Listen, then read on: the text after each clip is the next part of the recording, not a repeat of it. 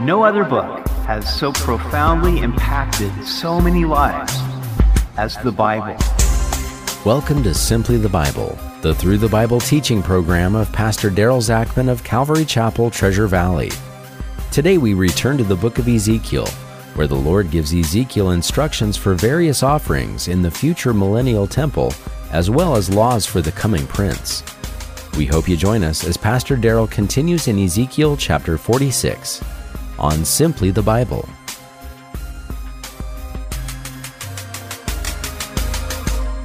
I have read through the book of Ezekiel many times, and whenever I came to this last section of the book about the temple that would be built, I just sort of scratched my head.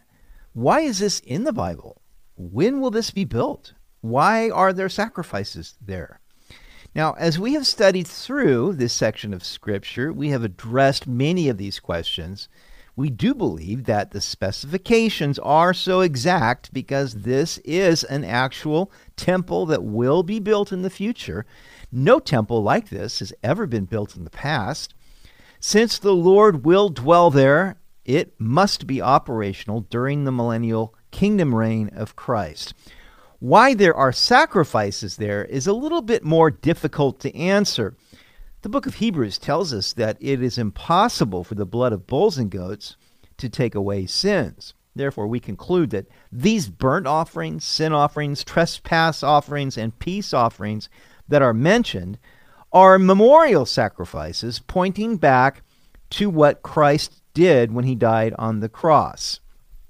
God gave such detailed descriptions of the measurements of the temple and its manner of worship so that the people would see what holiness really looks like. The Jews living in Ezekiel's day would be humbled because they had so defiled their worship of the Lord. Now, throughout Ezekiel's book, he has shown us the holiness of God. And as we near the end, we will see that God wants us to be aware of how we are to worship him in the beauty of holiness. For he is holy. Even though we are not saved or forgiven by animal sacrifices, but by the blood of Jesus Christ, we must always be aware that God is holy and our worship of him must also be holy. We continue in Ezekiel chapter 46. Thus says the Lord God, the gateway of the inner court that faces toward the east shall be shut the 6 working days, but on the Sabbath it shall be opened, and on the day of the new moon it shall be opened. So this would be the east gateway leading into the inner court, and normally it would be shut. You couldn't see what was going on there as the priests would offer sacrifices, but it would be opened on the Sabbaths and the new moons, which were the beginning of the month, so that people could see inside. They couldn't go through it, but they could see what was going on. The prince shall enter by way of the vestibule of the gateway from the outside and stand by the gatepost. The priest shall prepare his burnt offering and his peace offerings. He shall worship at the threshold of the gate. Then he shall go out, but the gate shall not be shut until evening. So the prince, who we don't know for sure who it is, but probably will be David, would enter the vestibule from the outer court into that gateway and could come as far as the threshold of the gateway, and there the priest would prepare his burnt offering and peace offerings. Now, he would be responsible for bringing these. And then as they were offering these, he would bow down and worship there in the threshold of the gateway, but he couldn't go through it. He couldn't go into the inner court. That was as far as he could go. Likewise, the people of the land shall worship at the entrance to this gateway before the Lord on the Sabbaths and the new moon. So the people could stand outside, look through, see the sacrifices being made, but they couldn't go into the gateway. The burnt offering that the prince offers to the Lord on the Sabbath day shall be 6 lambs without blemish and a ram without blemish. And the grain offering shall be 1 ephah for a ram, and the grain offering for the lambs as much as he wants to give, as well as a hin of oil with every ephah. The grain offering for the ram consisted of about 3/5 of a bushel of flour with a gallon of oil. On the day of the new moon, it shall be a young bull without blemish, 6 lambs and a ram. They shall be without blemish. He shall prepare a grain offering of an ephah for a bull, an ephah for a ram, and as much as he wants to give for the lambs, and a hin of oil with every ephah. When the prince enters, he shall go in by way of the vestibule of the gateway and go out the same way. So for the new moon, they added a young bull without blemish as a burnt offering, and then had the other ones that they had on the Sabbaths. And again, it would be the prince's responsibility to bring these. But when the people of the land come before the Lord on the appointed feast days, whoever enters by way of the north gate to worship shall go out by way of the south gate. And whoever enters by way of the south gate shall go out by way of the north gate. He shall not return by way of the gate through which he came, but shall go out through the opposite gate. The prince shall then be in their midst. When they go in, he shall go in, and when they go out, he shall go out.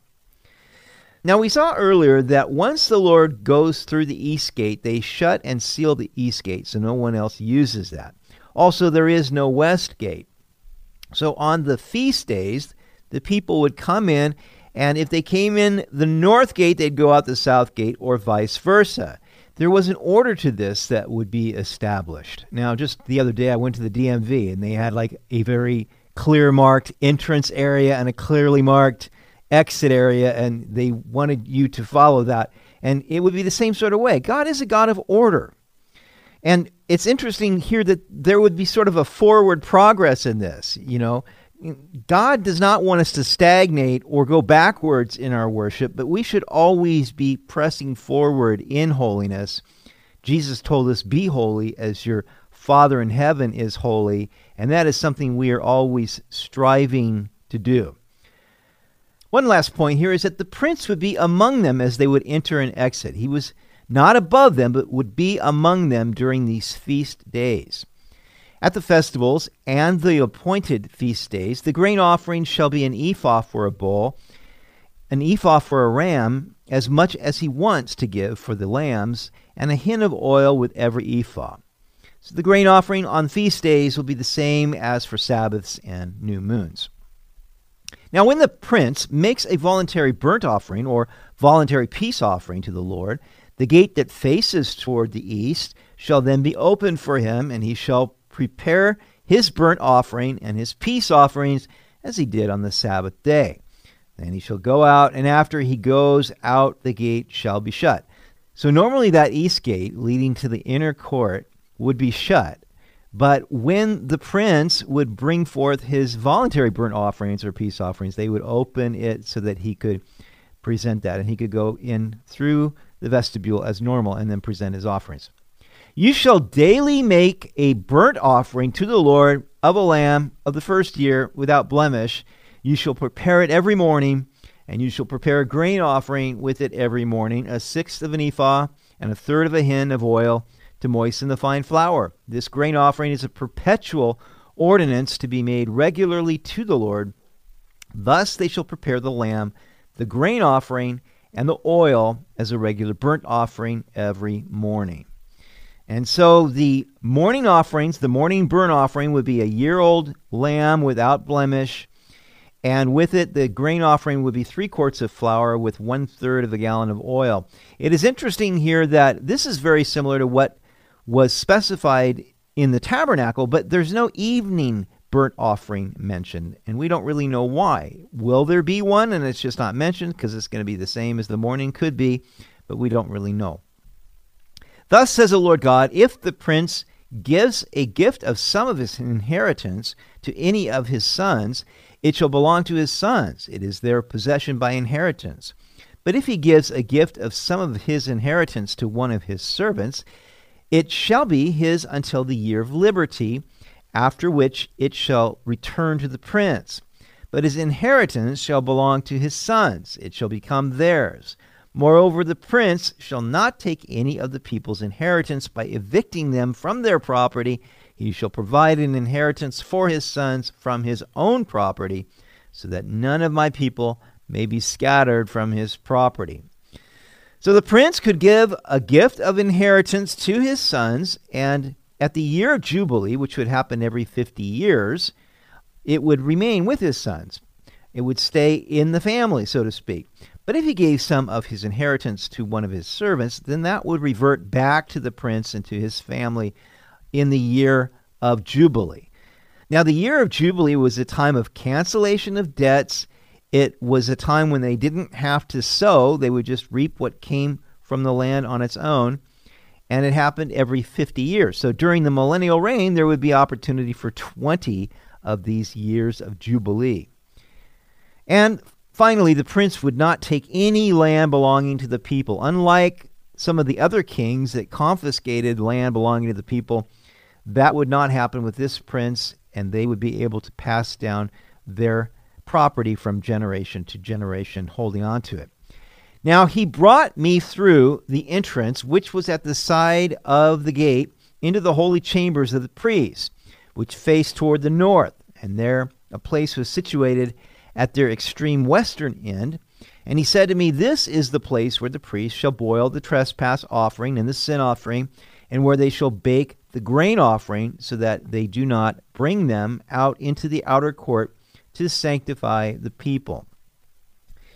So these buildings we talked about earlier, they were on the north side and the south side of the temple. They had rooms for the priests, and on the western end there would be these kitchens where they could cook their portion of the offerings, the trespass offering, the sin offering, peace offerings, grain offerings.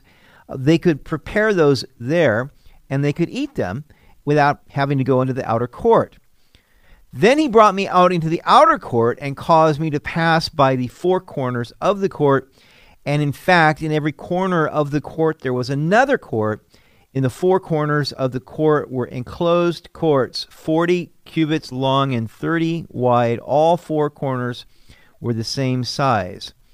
There was a row of building stones all around in them, and around the four of them, and cooking hearths were made under the rows of stones all around. And he said to me, "These are the kitchens where the ministers of the temple shall boil the sacrifices of the people." And so if you brought a peace offering, you got to eat part of that, and this is where they would prepare that. They would have these four courtyard areas, sort of an outdoor barbecue kind of a thing, in the four corners of the outer court. And there the temple servants, probably the Levites, would prepare your food. They would boil the meat for you, and you could eat it there. Each of these kitchen enclosures measured 70 feet long by 52.5 feet wide. Now, as the Apostle Paul wrote to the Corinthians regarding their worship, he said that everything should be done decently and in order in the church. And we see that this will also be the rule even during the millennial reign of Christ at the temple in Jerusalem. Even now, we who are in leadership in the church should teach the difference between what is holy and what is not holy, what is clean and what is not clean. And worshipers of God should seek to worship the Lord in the beauty of holiness and in spirit and in truth, because these are the worshipers that God seeks.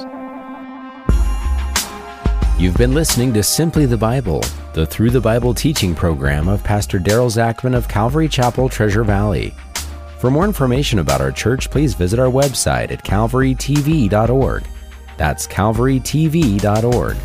If you have any questions or comments, please contact us through our website. To listen to previous episodes, check out our Simply the Bible podcast, and please leave us a review. It helps a lot. Tomorrow we will see that in the future a river will come from the temple and flow eastward. Its waters will heal the Dead Sea. God gives Ezekiel the tribal divisions of the land of Israel. We hope you'll join us as we conclude the book of Ezekiel on Simply the Bible.